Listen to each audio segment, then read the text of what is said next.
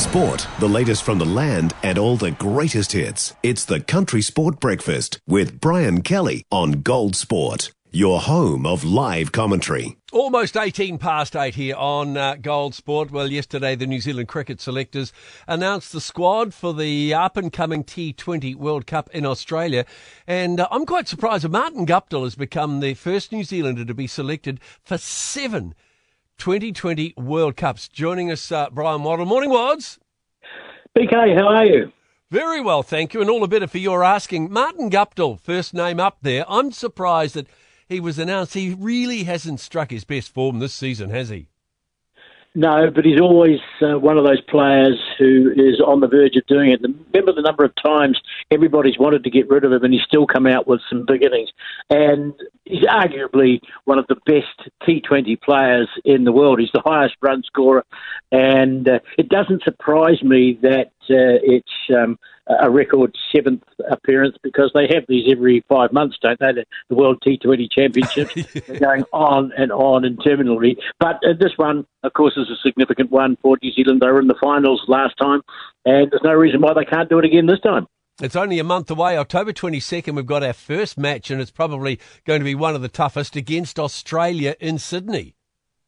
Yeah, they will be tough matches, but they'll have plenty of warm-up time, because they've got that tournament in Christchurch over a week against Bangladesh and Pakistan to get ready. And I hope that they are ready against Australia better than they were for the Chappell Hadley series, because I want to see them play with greater energy and much more organisation and focus than we saw from them in that one-day series. Perhaps it was just a warm-up to the World T20, but Australia first up. They're going to be tough, but every side in this kind of knockout lottery type competition is going to be tough, and you've got to be on your game and you've got to be fresh. Couple of maiden call-ups too, Finn Allen and Michael Bracewell. Yeah, predictable, because they're the players who are performing for New Zealand.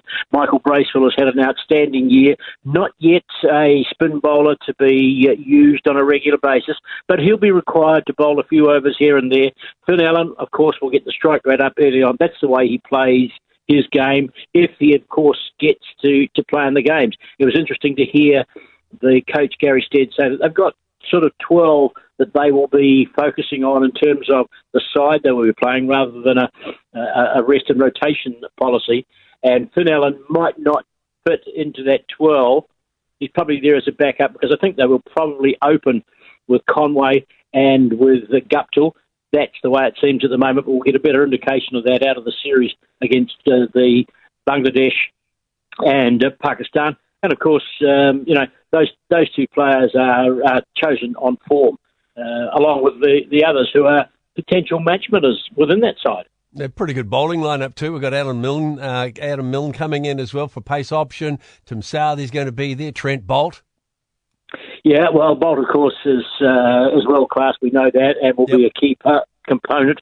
Adam Milne, I'm not against him being there. I mean, on his day, he is another one of those match winners, but I'm concerned about him and injury problems. He's always breaking down, because sadly for him, he's got injury issues that have never really been totally addressed, or he's never been able to overcome them. I'm sure they've been addressed, but he hasn't been able to overcome them. And it'll be nice to think that we can add him to Lockie Ferguson as the real pace component of this 15-man squad.